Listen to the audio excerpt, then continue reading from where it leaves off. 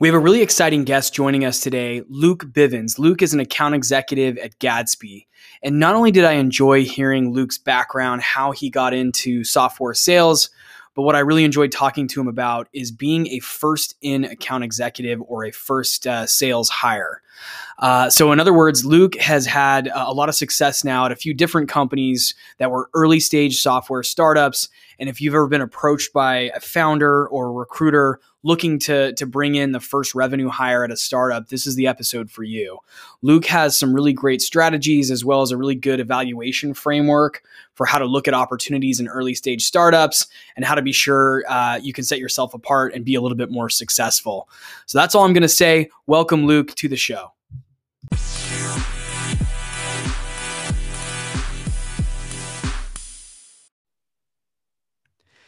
All right, Luke, welcome to the show. Thank you. Yeah, I appreciate you having me on. I've listened to the last couple of episodes and really love what you're doing. Well, we appreciate that. It's super exciting to see the show take off, and I'm glad that it's adding some value. It's funny because I know I've been in the industry for a while now, but I never necessarily thought I knew any more than the next guy.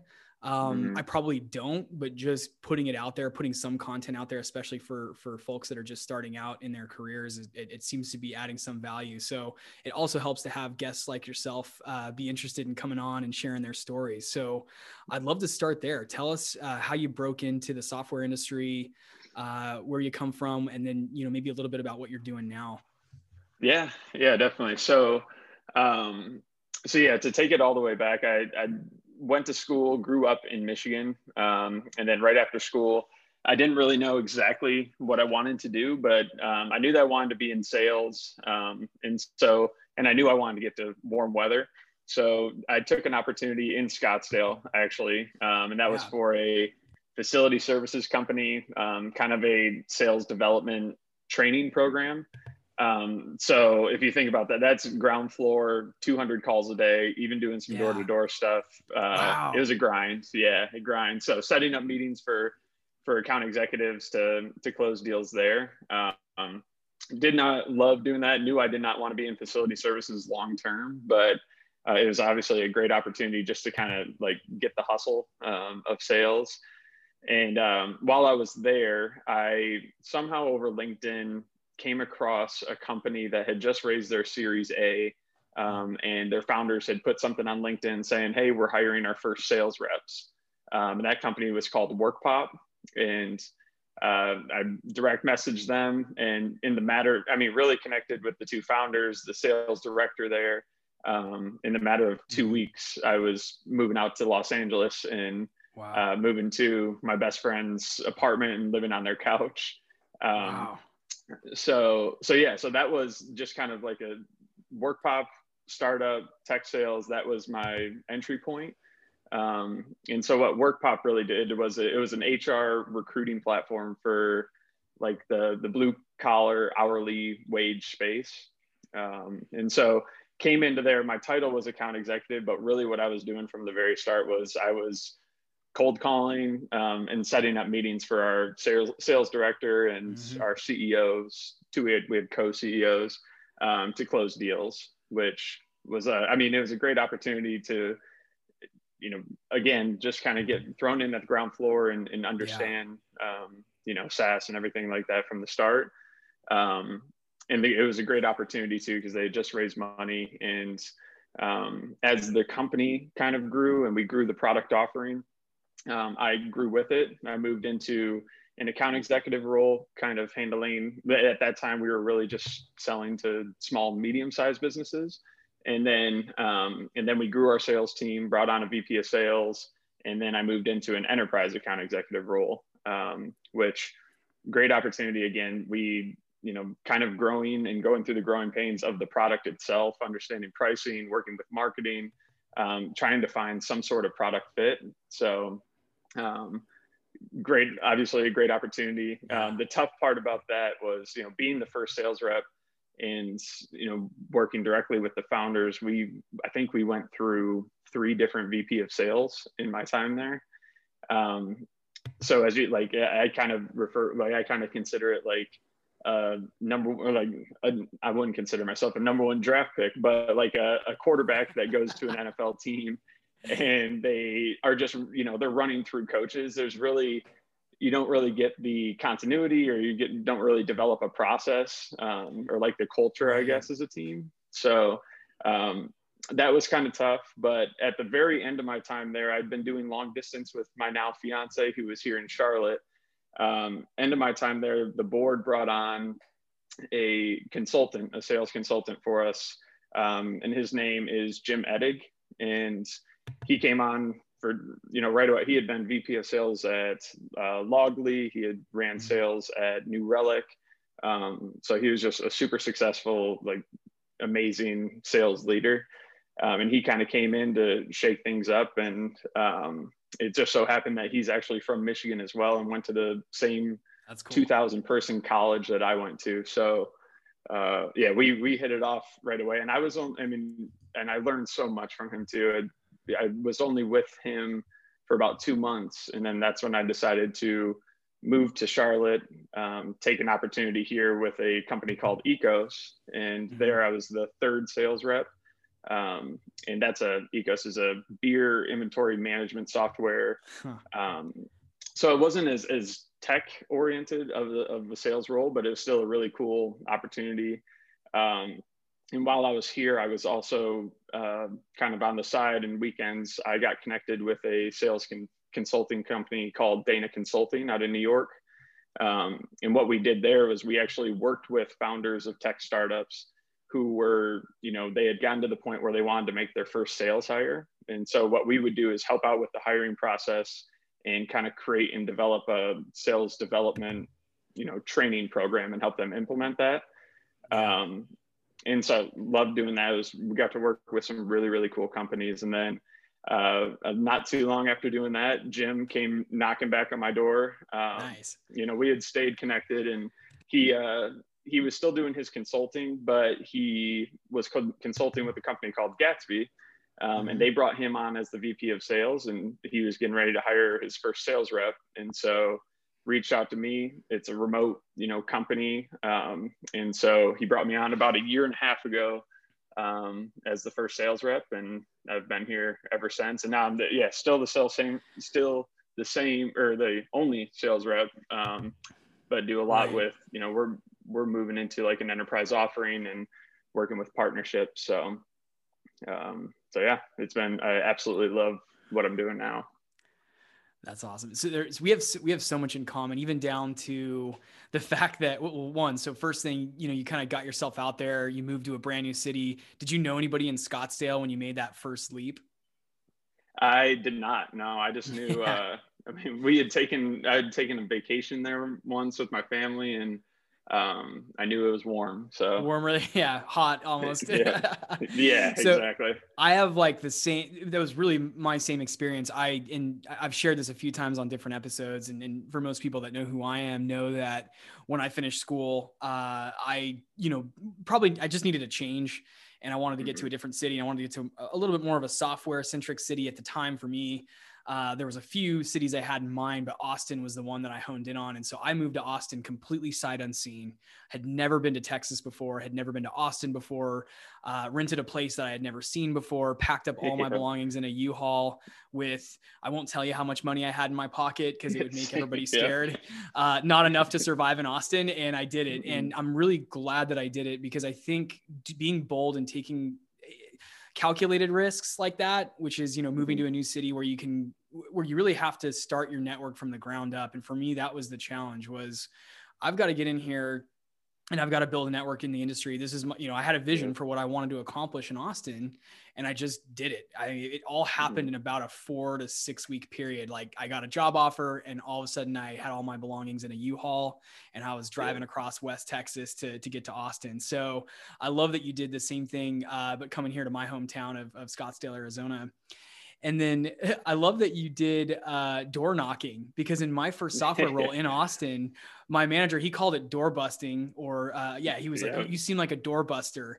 You need to come out with me." And so we would actually go out and walk around strip malls in North Central Austin and walk into these little retail businesses and try to sell our e-commerce software. And looking back, I mean, it's kind of funny. Like it's knowing now that that's probably not the best way to sell and really build a velocity Mm-hmm. type software business. I'm really glad for the experience because the manager that I had at that time, that's what he had done for most of his career. He had done a lot of Mm-hmm. in-person selling, especially at the small business level. And if you can do that, if you can go knock on a door or go walk into a business and try to sell something, whether it's technology or media services or whatever it is, when it comes time to pick up the phone and make a bunch of phone calls, that's going to seem easy in comparison. And Exactly. everything else after that just gets easier and easier. So my encouragement, and so I love that you did that. And I think it's Mm-hmm. a good lesson for everybody who's new in the industry or who's still trying to make their mark or really up their game is, if you can, if it makes any sense, and maybe it doesn't make sense right now in 2020, but try to get some of that type of exposure at some point, because again, you'll build that muscle of working with people in Mm-hmm. person, and it'll make every other prospecting activity seem like a piece of cake. Now, again, it may not be the best year to do door knocking, and there's a lot of businesses Yeah. where they Yeah. probably don't really want a stranger walking in off the street. So unfortunately, you might have missed your opportunity if you're out there Mm-hmm. listening, but definitely something to think about. And then I want to dig in too. So something really interesting that you shared that I think would be very valuable for the listeners is you've now been either the first in account executive hire on a couple of occasions, and you're also, it sounds like you were the third account executive hire on one occasion, and then you were also in a consulting role where you were working with other startups on how to make their early hires, how to build an early stage process for building pipeline, and essentially helping to provide guidance around that. So it sounds to me and it looks to me like you've got a lot of experience in what these startups are looking for when it comes to making their first rounds of hires for their revenue departments. So I'd love to just I think it would be really useful for the audience to hear a little bit about what kind of skill sets were they looking for. And this, we can go pretty broad on this. It could be anything from, Yeah. tell us a little bit about what some of the qualities and attributes these startups are looking for in their first revenue hires, and then also share with us what are some of the ups and downs of being in that role. You've been successful in it. I've also been the first in AE on 2 occasions in my career. I may or may not have shared that in previous Mm-hmm. episodes. And I had, first of all, it was a fantastic learning experience, but I learned a lot about myself. And one of the things I learned is I like being on a little bit bigger team because I get encouragement from my peers who are selling alongside me. But you seem like you've managed to make it work and you found a lot of success being that first AE hire. Tell us about that, and then any insights you can provide on what these startups are looking for in that role. Yeah. Yeah. I mean, so for me, I never, it's not like I really went out seeking to be the first, sales rep at these companies. It's just kind of, the first opportunity with WorkPop, it, Same. yeah, it just kind of happens. And then, like with my current role with Gatsby, I came here, not even knowing much about the product, but I knew that I wanted to work with Jim at the time. Mm-hmm. But I think, when these companies are looking to hire their first sales rep, the one thing that I think a lot of them are looking for is someone that is definitely resilient and able to kind of take the punches. Like I know in a lot of sales roles, it's okay if you get really excited or high on like a sales win, and if you take a loss, it's tough to take a loss. But Right. you can do that at larger companies. Whereas when you're the first sales hire, you're figuring out the pricing model, you're figuring out the ideal customer profile. And so, when I was first at WorkPop, we did hire on, other reps as well. And we kind of churned through them because people would come in and they would take a win, and you should take a win, like especially at a small company, because it really affects the business. But the losses, people really took them to heart. And what you really have to understand is take those losses as a learning experience.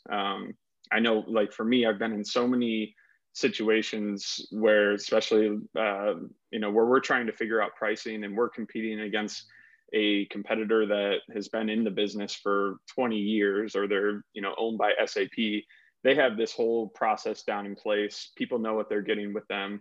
But I've gone into deals where we've come over or under on price by, $100,000. Wow.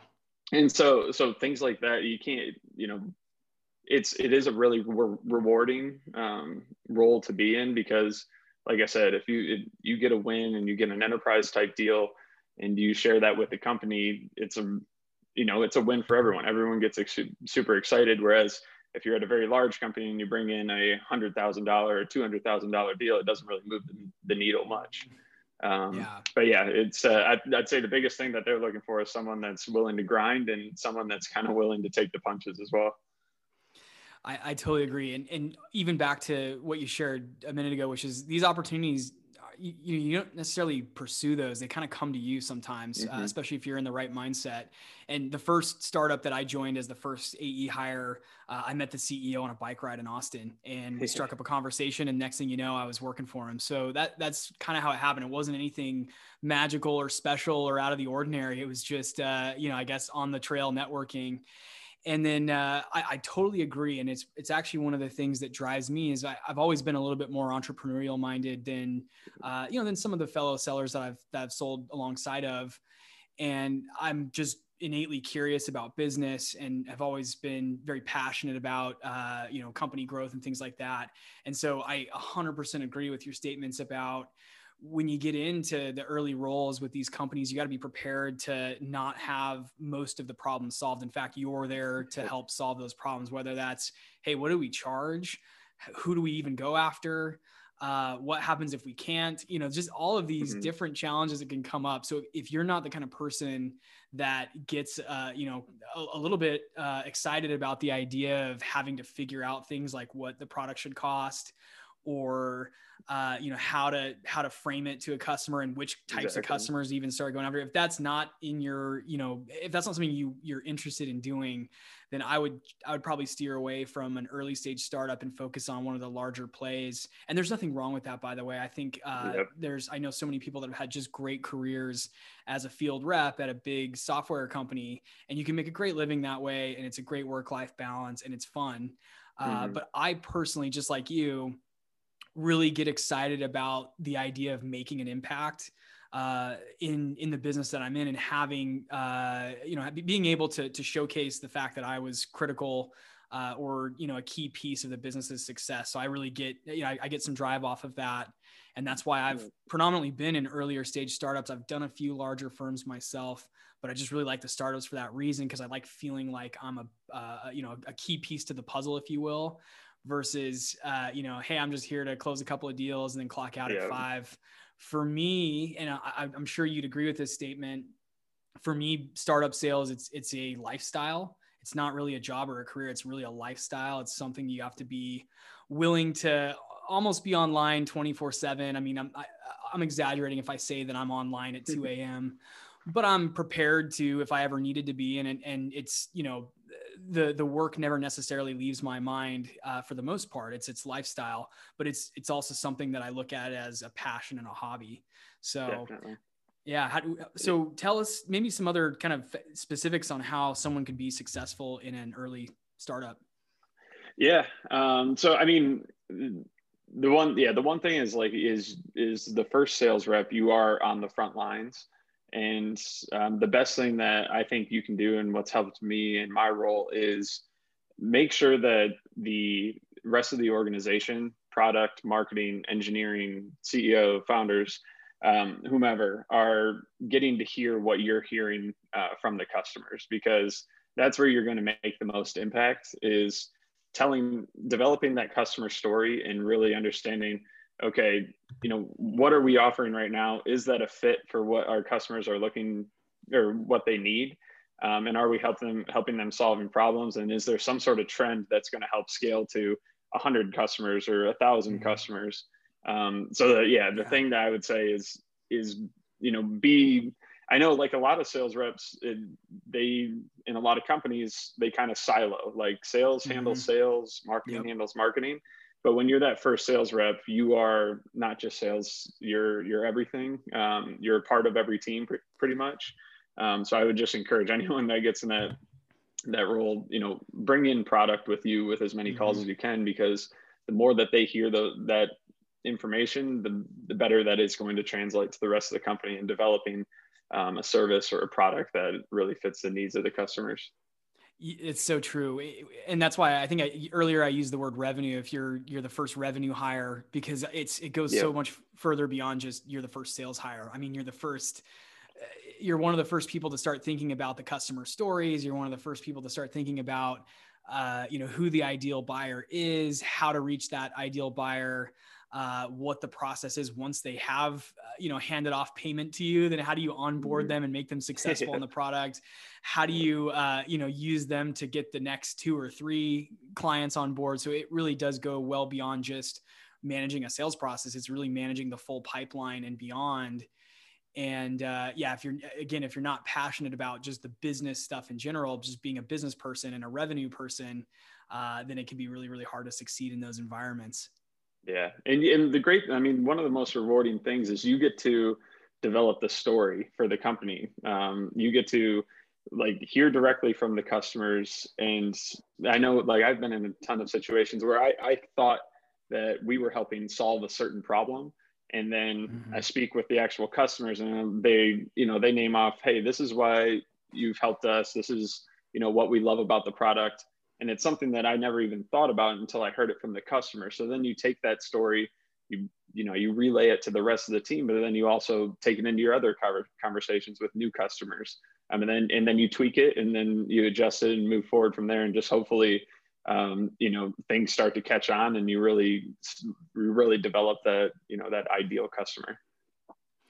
I have a question for you. So early on in your, as a first in revenue hire, was it difficult to get on the phone with one of the founders, one of the product execs? Was it intimidating to be on the phone with someone who's built a software product and you're working with their baby that they've put hours and in a lot of cases their own capital towards, to then be the one that's responsible for getting that to market and getting that interest and that story out there? If you were intimidated by that, how did you overcome that and how did you get past that? Yeah, definitely. So, it's funny if our founders from WorkPop listen to this, they'll know exactly what they're talking about. So I was early in my career when I first got there. And so essentially what I was doing from the very start was I was setting up meetings and listening to them on those calls. And they were, one was very business, development oriented. One was, very product oriented. And they spoke to the product better than anyone else because they made it. And so once they started, kind of putting me in positions to actually sell, at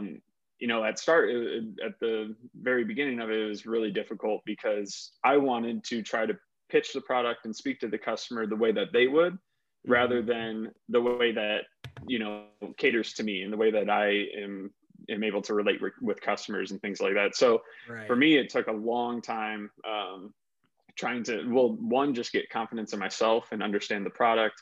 But it really it just took reps. And that's what, I come from a sports background, and Jim, my VP of sales now, he also comes from a sports background. So we always just talk about, develop those reps, and the more reps that you do, you're going to go into game time or a demo with more confidence. And so for, while I was at WorkPop, that was, it just took time of really just grinding and, doing asking the founders, hey, can we do a role play? I'll sit in another room, but really just kind of getting over that hump of, just getting that confidence, I guess. But what was great when I came here to Gatsby was our 2 founders. So Gatsby is an open source framework that lets companies build really fast websites and use the most modern tools. But it's a framework that our founder, Kyle Matthews, created himself. He had a problem and he just created this, and then it caught on, and hundreds of thousands of people are using it.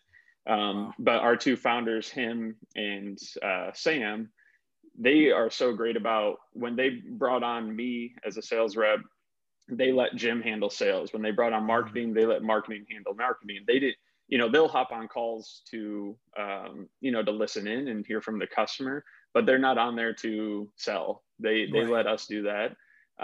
So that's been really helpful in my current role. But I think as far as getting over and just, like having a founder on the call, you have to get over that mindset of like, this is their baby, this is what they developed. But you just have to, I guess, get those reps and trust in yourself.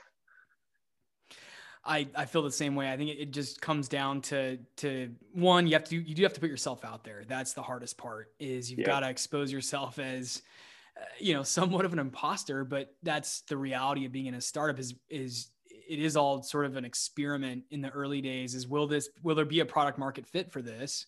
Yep. Will it resonate with the buying audience?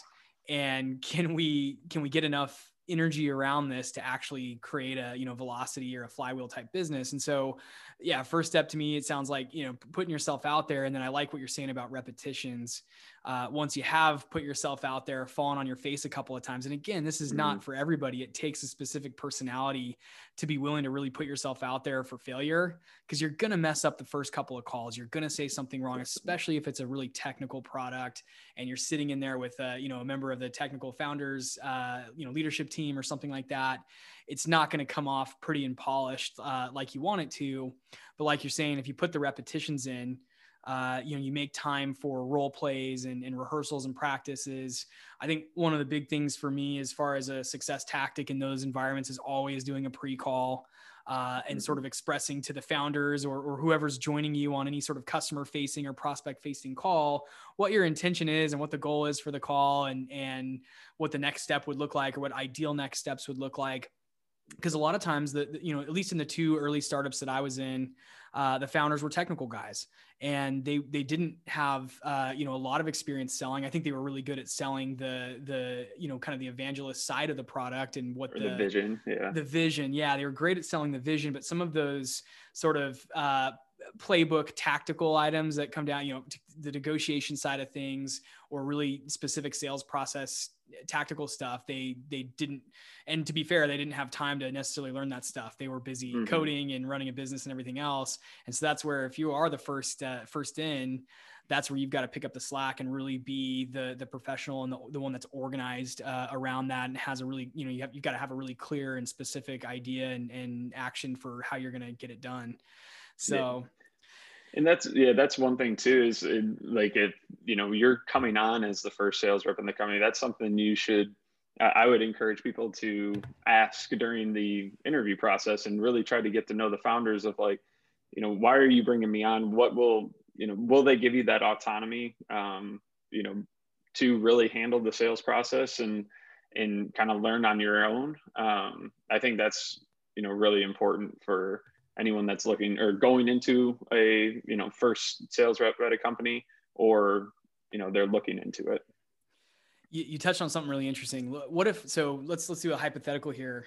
Let's say I'm a career sales professional. Maybe I've got 2, 3, 4 years of experience selling at another software company, maybe a big one. And a recruiter or a founder or a VC or somebody approaches me on LinkedIn and says, hey, Jesse, we want you to come join our startup. It's brand new. We just raised a Series A or a seed round, and we're looking for our first revenue hire. What are some things that you've done to vet out and evaluate the right opportunities for you? Because I think this is actually something, just, throwing myself out there, that I probably could have done better at, not just for the startups that I joined, but just for a lot of the companies I've been at, was being better about vetting the opportunities that were in front of me and making sure I asked the right questions. Tell us about your process there. Yeah. So, I definitely got to learn a lot from my first experience with WorkPob. And I think like now, if, I love where I'm at now, I love my role. But for anyone that's kind of looking in that, the checklist that I would kind of put together is, the first thing that I would do is, if you're the first sales hire, you're most likely going to be working pretty closely with the founders. So I already kind of touched on it, but I would get to know the founders and get to know like why they created the company, and kind of hear their thoughts on what they're looking for out of you in that role.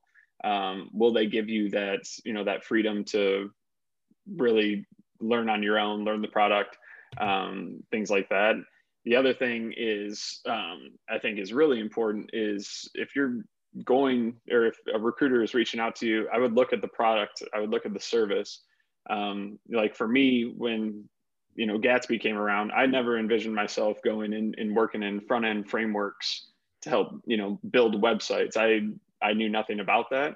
But I knew that just after doing my research on the company and looking at the customers and how the community spoke about the product, I knew that it was a disruptive technology, which means I can learn the product, but I know that we're like, once I get in there, I'll be excited about learning about it, but also hearing from customers that we're actually, helping make their day-to-day easier and helping them get better at their job. So like, I know, like, especially early stage startups, not all products are there yet. So you might get thrown into a sales role where you're selling a product that you don't really feel confident in, or you don't feel like is solving a problem for the customer. So I would get to know the product and service. I would obviously do the research and, see what kind of funding they have, what they're, by speaking to the founders, understand what the vision of the company is. And obviously with the startup, that changes all the time. I think we pivoted here at Gatsby, we pivoted at WorkPop. So things I would, get to know that research. And then a big one is just understand, like, ask them, why are you hiring a sales rep now? Like, what's the reason that you're bringing someone on? Is the product in a stable place to where we can sell it? Or is this something that's, I'll be coming on and I don't really have anything like, why are you bringing someone on now? And then the thing that was really important to me, and I believe that anyone that's really looking at to be the first sales rep in a company, they're probably, they want to learn and they want to grow. And so for me, luckily, I was fortunate to have someone like Jim, who was here, to where I knew that every conversation I was going to have with him, he was going to challenge me. I was going to learn something from him. But if you're a first sales rep in the company, sometimes you're the only person that is in the sales department. Yep. So obviously you learn from, like, being the first person, understanding you have those growing pains. But I would really ask, like, okay, as a company, if there isn't someone above me that's in sales, how am I going to expand my skills in sales? So, like, will they fund for me to go to conferences? Will they, allow me to have those types of resources and things like that? So I think those are really big. And then obviously, anyone looking at when they get a recruiter reaching out to them on LinkedIn, I think it's tough with sales because, I'm sure you get them all the time. Recruiters, you have an OTE of, 180 to 200K. And you're the first sales rep for a company, a small seed funded company. I would really this happened to us at WorkPop, is you kind of create quotas and then the product changes and then you don't really have a quota and you don't really have like a real understanding of your OTE. I would ask those questions from the start and say, okay, how many leads are coming in? What's your close rate today? Like, how can I get to my OTE and make sure that you have someone in the company that's actually invested in your success? Because that's why I'm so fortunate now, is I have people here that are really, they want me to be successful. And obviously, I'm going to do everything I can to be successful as well. But I think those are kind of the big things I would touch on. Dude, your questions, that is huge. And I'm looking back at my experiences in earlier stage companies. I wish I would ask some of the questions you asked. I love that. My favorite one is, why a sales rep right now, or why a revenue rep right now? I did not ask that question, but it's super important. I just made the assumption that if they were putting a rec out for a sales or a revenue hire, that the business had an appetite for that. It was ready to go. I made a big assumption there. I just let my excitement get ahead of me, and I never asked that question. I love that you dug into the product, the pain. I did a lot of that when I vetted some of the startups I was at, as I tried to understand the marketplace, tried to understand what the pain points were before I took the role, just so I could understand what the process was going to be. But that asking the question of, like, why are we ready to hire for sales right now? What's the compelling event here? And then I also like that you've thought ahead, like, okay, look, startups are going to change a lot, especially early on. One year to another, it might be a completely different use case. There could be a totally different story. They could have completely pivoted the strategy of the business. how about me? Like, how is that going to Yeah. impact Yeah. me as the first revenue hire? Because if things change that much, how can you throw a number on a dartboard and say that's going to be my quota? And how can you even predict what my on target earnings are going to be when this has never been done before in this environment with this product? So the fact that like you've thought through all that, I think everyone, anyone who's out there looking at an opportunity where they could join in on an early stage company, even if you're not the first AE hire, if you're in the first 20 hires, those are all really appropriate questions to ask. Very relevant. And, in retrospect, it makes me wish that I would have thought through some of that stuff a little bit better, live and learn. I'm grateful for the experiences that I've had, and I've learned a ton from, falling on my face a handful of times. That's how I probably learn best. But I love that you actually had you had a real process there when you were evaluating and vetting these ops. And I think there's a lot to learn from that. So, wow. Yeah, I think that's fantastic. Yeah. I mean, I know the reason I say like, why now, is because I know in some situations, like the board is saying, hey, you need to drive revenue and you need to hire someone, and they might bring you on and when you have a product that's in alpha or in beta that doesn't necessarily work. And that kind of ties back to the resiliency of being that first sales rep is, if you are coming in and the product's in beta, just be ready that you're going to have customers that, things are going to probably be failing. And like, are they going to have your back when you're trying to reach a number? And the reason you can't close anything is because you sign people up on a trial and everything fails for everyone. And so, just getting an understanding of that, I think is really, really important.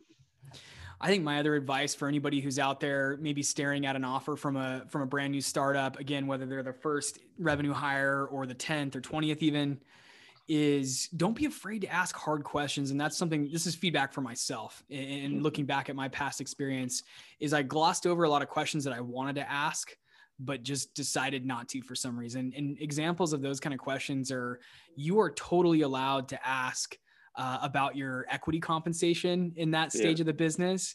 Don't be coy about it. Don't be shy. You're allowed to know what the valuation of the business is and what the fair market value is currently of the equity that they're going to give you, and how that compares to, the outstanding shares in the company. You were totally entitled to that information. If you're going to join in on a very early stage venture, you're putting up risk. A lot of times I think the mindset is, well, I'm just joining as an employee. I'm a sales rep. I'm not investing in this business, so I'm not putting up any risk. You are putting up risk because you're putting up some career risks, right? There's an opportunity cost in joining an early stage startup, because you could go to SAP or Microsoft or Oracle or Salesforce and have a killer W-2 every year in the time that you're now choosing to invest in an early stage startup that's not so, not so clear cut and dry in terms of what's possible. So don't be shy and don't be afraid, is my advice to anyone listening. Don't hesitate to ask the founders the tough questions. Talk about the cap tables, talk about the big, hairy elephants in the room, which might be, do we have product market fit? Because I can't join a company that I don't think is working very, is close to getting to product market fit to the point where I could come in and be, a scalable resource for the business, a force multiplier for the business. So don't be afraid to ask the hard questions.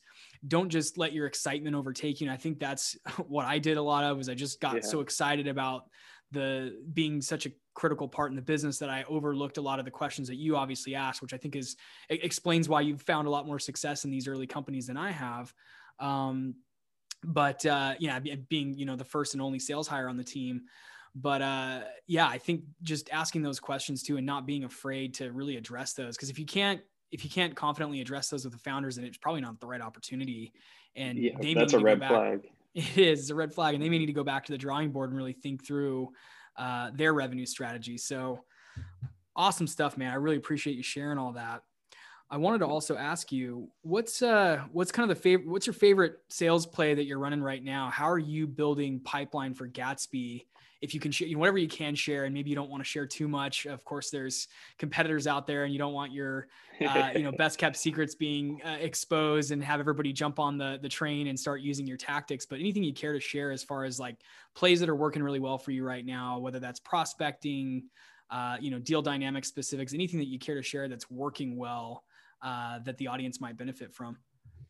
Yeah. So I guess like to before I dive into that, a little background on so Gatsby itself. Like I said, it's an open source framework. So it's a free Mhm. framework that people can use to build websites, and hundreds of thousands of people are using it. But what that means is companies like Tyson Foods and Procter and Gamble and Nike, Johnson Johnson are using Gatsby for those large sites, and they're not paying Gatsby anything. Um, so I'm very fortunate in the fact that we have tons of companies that I can go after and say, hey, you're using our product for free. We have a cloud offering now. And we also have some, professional services. Like, what problems are you having today that, that we can help solve, and see if there's some sort of fit there. And that's really kind of part of being on the front lines and trying to find, features and things like that to put in our cloud solution that will help solve problems for people that are using Gatsby today. So, one thing that I'm really doing right now to generate pipeline is finding the people that are using Gatsby and trying to, really figure out so the way that Gatsby works is that handles the front end, and then typically there's like a content management solution that a company will use on their website as well, and we have tons Right. of integration partners for that. So I've been working with a lot of our larger integration partners and kind of doing co-selling with Hmm. all of their account executives. Cool. And it's funny because I'm the only sales rep at Gatsby, and the content management system companies that we work with, they have 30 Hundreds plus. So of yeah. So yeah. it's a great opportunity to me because they are all coming to me when they have an opportunity where they think Gatsby might be a good fit. But it just what that has really helped us kind of identify is now we have customers that, let's say they're using a specific content management system and they're using Gatsby. Mhm. We have stories from that, so we're able to kind of, I have companies that we've had success with that I can kind of go at a different, like the same industry, I guess. Once I understand what kind of CMS or what their tech architecture is, Mhm. I can do more outbound work and say, hey, we work with your competitors, and this, we understand this is the stack that you're currently using. This is how we help solve those problems for folks that are similar to you. So are you mostly selling to marketers, or is it web developers, UX, UI, who are kind of the main personas for Gads? I'm just curious. And if anyone's listening Yeah. out here who falls into this category, I know our audience is mostly other AEs, but maybe some of them have want to improve their website to help their sales skills. I know I've been in that place, especially in some of the companies I've been at. But yeah, tell us about who the main buyer persona is. Yeah, so it's a mix. So we'll speak with a lot of marketing folks, people that are focused on like SEO and performance of the website. That's where, their KPIs usually stem from, is marketing. Mm-hmm. They're supposed to improve that. So sometimes, typically, budget will lie in marketing's hands. But with a lot of these large organizations, they also have an engineering team that's part of marketing, and those are the people that I'm speaking with on, like tactical, Yeah. helping them get onboarded and really trying to sell the value there. So it's definitely a mix. It's usually web developers, but then the final conversations after, in the deal cycle usually end with meeting with marketing. That's something I've observed also, is in the deal cycles that I do in my current company. We sell to ops and contact center leaders and customer experience leaders. All that said, even though that's our primary buyer persona, and usually the business contact who's going to want to understand the ROI and the operational impact of our product, I've found that incorporating engineers into my deal cycles as another Mm-hmm. thread has been hugely impactful. It's something that I wasn't doing for a long time. I guess, maybe I was a little bit intimidated by working with very technical software or IT personas.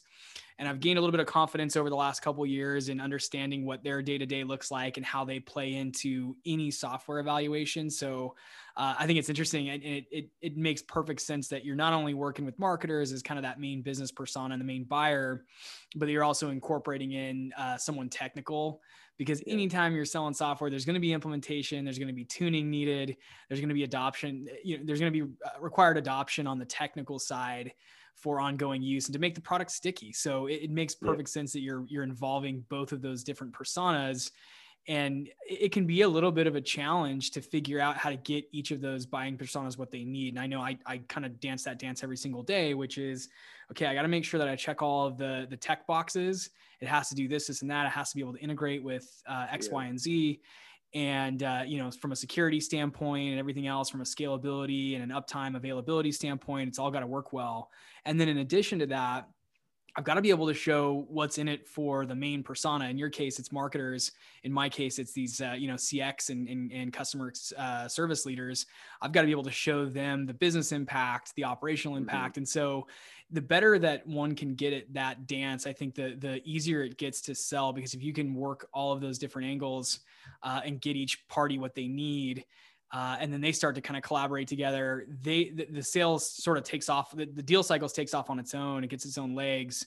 And then it's less about selling and more about just enabling, each side to make a thorough evaluation and select the right partner. Yeah. And even, I mean, Gatsby itself is a very technical product, but it's not a technical sale. I'm speaking with engineers and everything, but the one thing that I like doing on all of these calls is, one, just telling them, I'm not the most technical person. My role here is to be a resource to you and make sure that if you need resources, I can get you the right people in the company, and I can, help you out there. But what I also, what I really try to understand, what I tell them is like, hey, I'm a sales rep in the organization. I have certain KPIs that I need to hit. So let's say I go to our founder and, I want to use outreach to help me hit my number. What do you need to, what are you evaluated on in engineering? What would make your life easier? What's going to help your workflow? Or, so I try to lay that out there and try to be as transparent as possible, as just say, hey, I want to align the right solution for you. If I can't, we can't, and we can part ways. But if there is a way to help you out, then, we'd obviously love to help you do that. Yeah, I think taking that consultant approach and being real, being honest with prospects, look, I'm not the most technical person on the call today. That's not why I'm here, but I'm here to align those resources to make sure that if that's what you need to make this decision, that I'm, playing the liaison between all that and getting you what you need. So I love that. I think it's such a strange, not strange. It's just such a unique skill, and it does take time. And like you said, it takes repetitions. You have to go through a couple of deal cycles where you can confidently play that role. And then once you do it a couple of times, you're like, how did I ever, what was I doing before, trying to manage everything or micromanage every part of the process? This is really, the best reps are really the ones that are great at aligning resources, both internally and externally, and ensuring that, anyone who's part of an evaluation gets what they need. Definitely. Yeah. And there's no point in, people will call you out, especially engineers, if you go into a call and you try acting like, you know everything. So I think it helps to kind of just be as transparent as possible there. Yeah, I've definitely been there. Question for you. How do you, obviously it's super busy being in an early stage startup. You've probably got a lot of deal cycles going. You're probably in a lot of meetings. You've got a lot of accountability in the business. What are some tips and tricks for managing your calendar, managing your time? Share a couple of insights with us. Yeah. So, I mean, the good thing about working with companies all over is that you have tons of leads and tons of opportunities. But so we work with a lot of companies overseas, and I'm on the East Coast. So the way that I typically schedule my day is so 10 a.m. to about noon is when I block off for my own personal time to deal with follow-ups, Salesforce, get contracts out the door.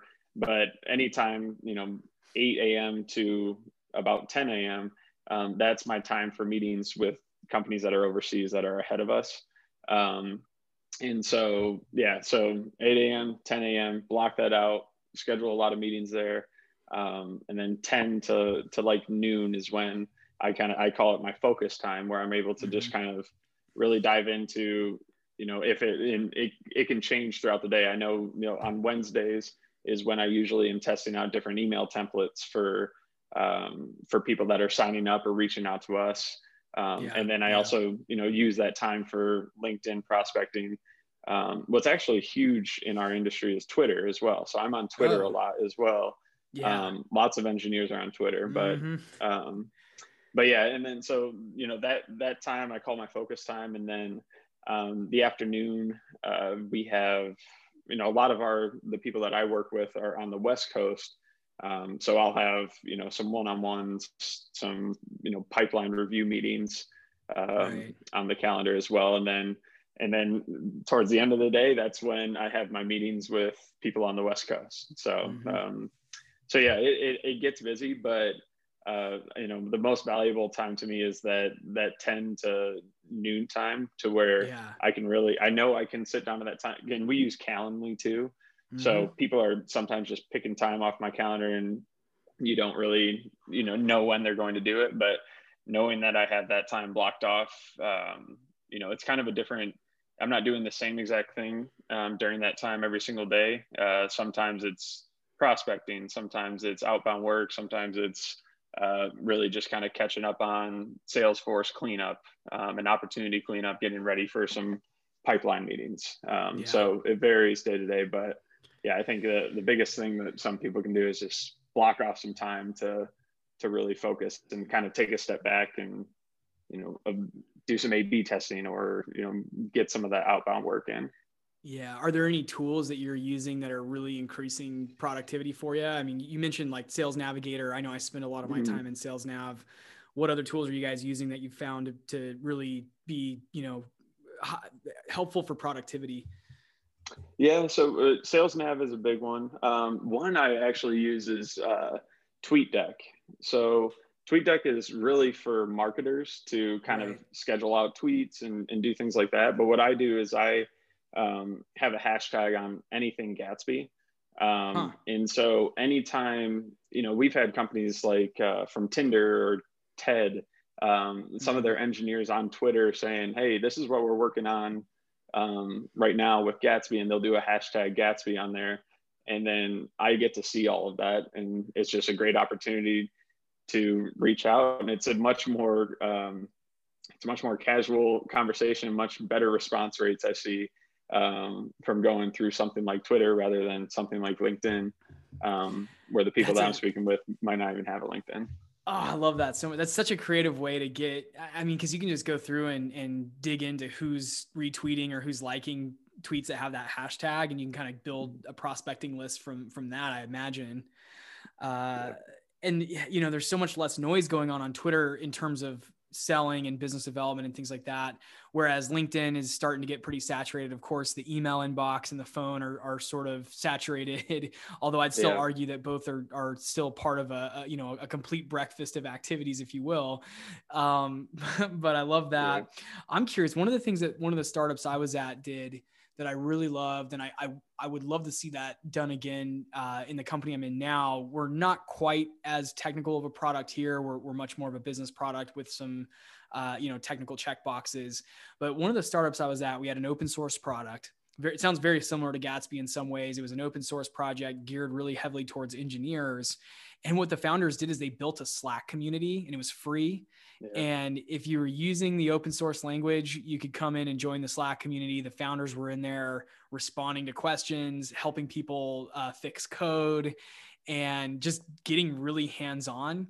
And at that time, I was the only sales rep, so I was also in that Slack community.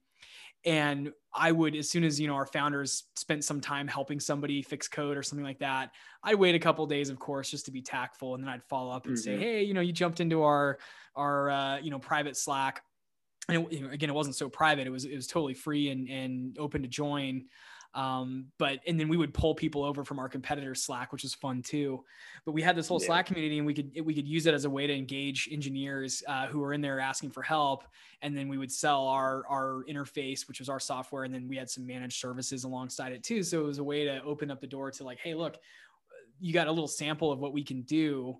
How would you like to learn more about what our full offering looks like? It sounds like you guys are encountering some of the problems that we solve Otherwise, why would you be in this Slack community? So I always thought that was a super creative way. Are you guys doing anything like that? Definitely. Yeah, yep. So one of the great things about Gatsby is just like, and with a lot of open source, is the community. People are so active on the community, and we have people always chatting. So we have like a Discord channel where people are always Oh, sending cool. questions, and we have different, similar thing, different Slack channels. So yeah, I'm always trying to scope through and see who's chatting about what, and then slowly kind of use those as introductions.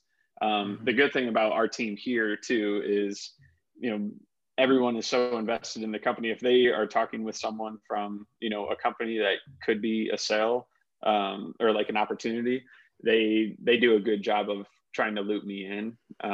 But yeah, there's in a lot of companies with Gatsby too, they're large organizations are doing like a proof of concept before they ever even reach out. So using those different channels is a really good way to kind of help me get in there and help our team get in there as quickly as possible, just to, help push them in the right direction. That's awesome. Yeah, it sounds like you guys are really taking advantage of like just more, if you can call them like more organic channels or more authentic channels to your buyers versus just trying to smile and dial and get the right people on the phone, which is, again, possible and it does still work, but maybe not as intentional as going where the eyeballs are that you're trying to sell to. I love that. Yeah. Yeah. And yeah, the community, I like, that's how Gatsby grew, is just kind of being a very open and kind of honest community. So we try to take that approach, which I think is a good approach for any type of, SaaS startup, of just like, we're here to help you. And yeah, it seemed to work. That's awesome. Well, we're about an hour. I have like maybe 2 questions left for you, and then we can call it a day. I'm sure you're super busy. You got tons of stuff going on, so we appreciate you setting aside time to come on the show. Sure. My last question is just, I think, one that's more personal in nature, and one I always like to close on because it's something I think about a lot myself. You're obviously super busy. There's probably a lot of pressure on you on a daily basis to succeed as you're, building out a pipeline and responsible for driving revenue for Gatsby. What do you do to manage stress and, break away and make sure that you stay, mentally healthy, physically healthy? What kind of activities are you taking part in that sort of help manage that tension that might exist when, we're all in a stressful role? Even if you're not at a startup, even if you're in a bigger company, this can still be a really stressful line of work. So I'm always interested in hearing what people are doing to de-stress and how people are managing their mental and physical health. Yeah.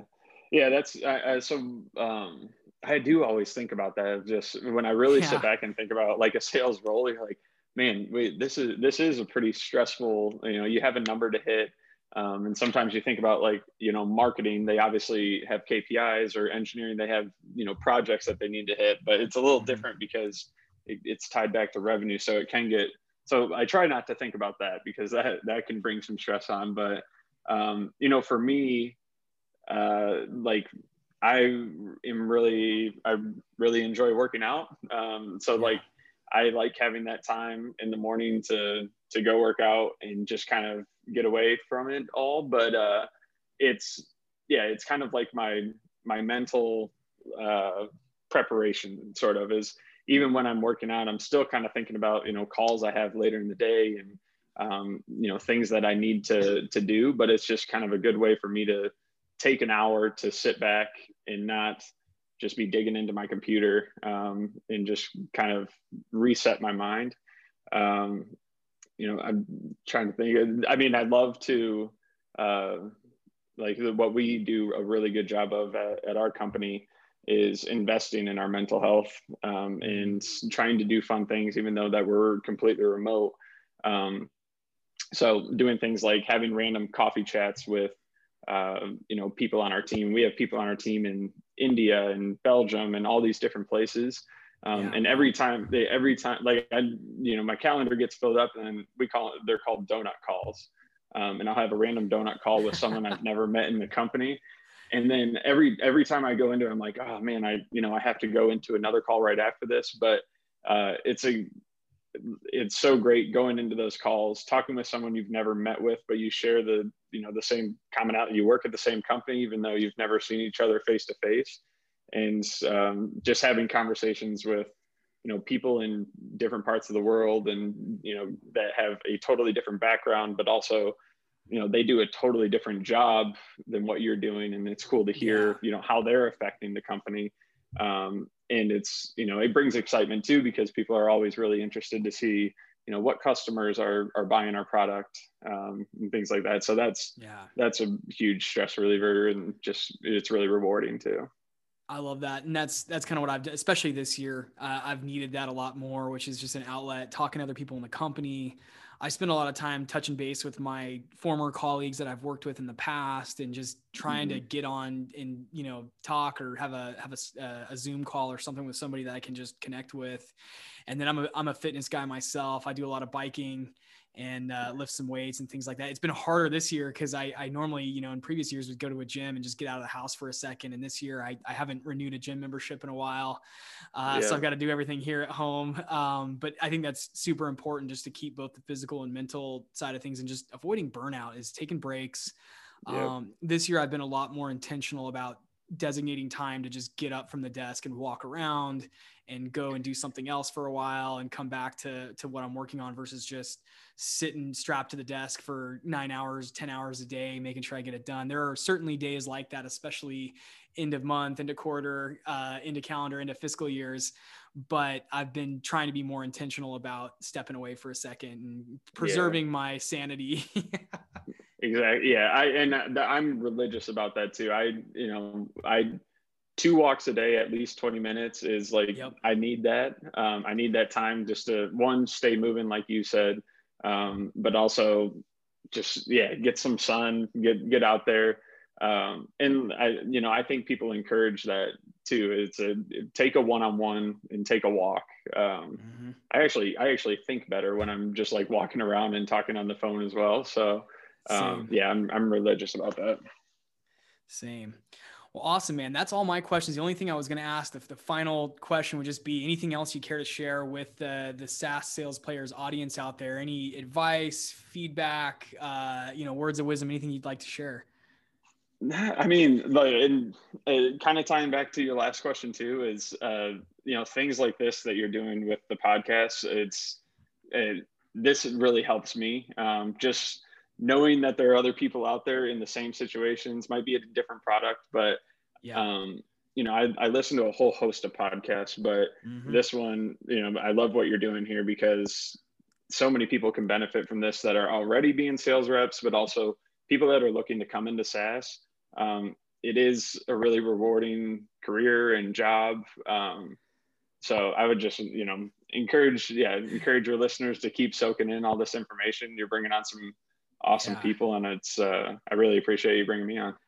Yeah, it's fun. And it's funny because I look back, and when I was in college, like SaaS enterprise account executive just wasn't even it wasn't even advertised to me as an option. I had no idea what that was back when I was in school. And I wish I would have known, but I'm glad I stumbled into the industry, because it is such a fun career path, and it's a great lifestyle, and it's a great income. You meet some fantastically talented people, and you get to solve problems for big companies every day, which is fun. And you get to tinker around with the best and newest technologies out there. And there's really some stellar people in the space. And so the podcast, like I was telling you offline, that I had wanted to start a podcast for a long time. I didn't necessarily think I was going to start a sales podcast, because I felt like there was already so much out there.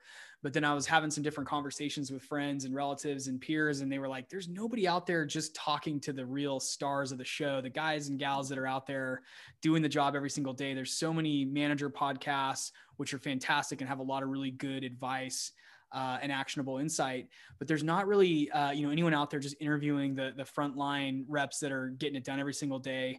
And a lot of that might be because there's a lot of reps out there that don't necessarily want to share their process because they've found something that works. And as soon as it gets broadcast, then, other SDRs and AEs are going to jump on it and start using it. It might get overused, but I feel like, I got to a point where I was like, I think I need to give back to this space that's been so good to me and has been such a fun and fantastic career path.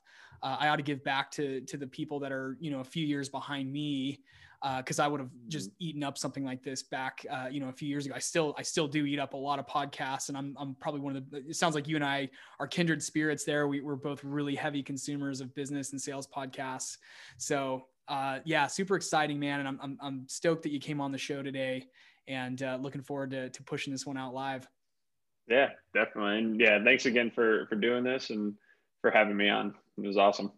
All right.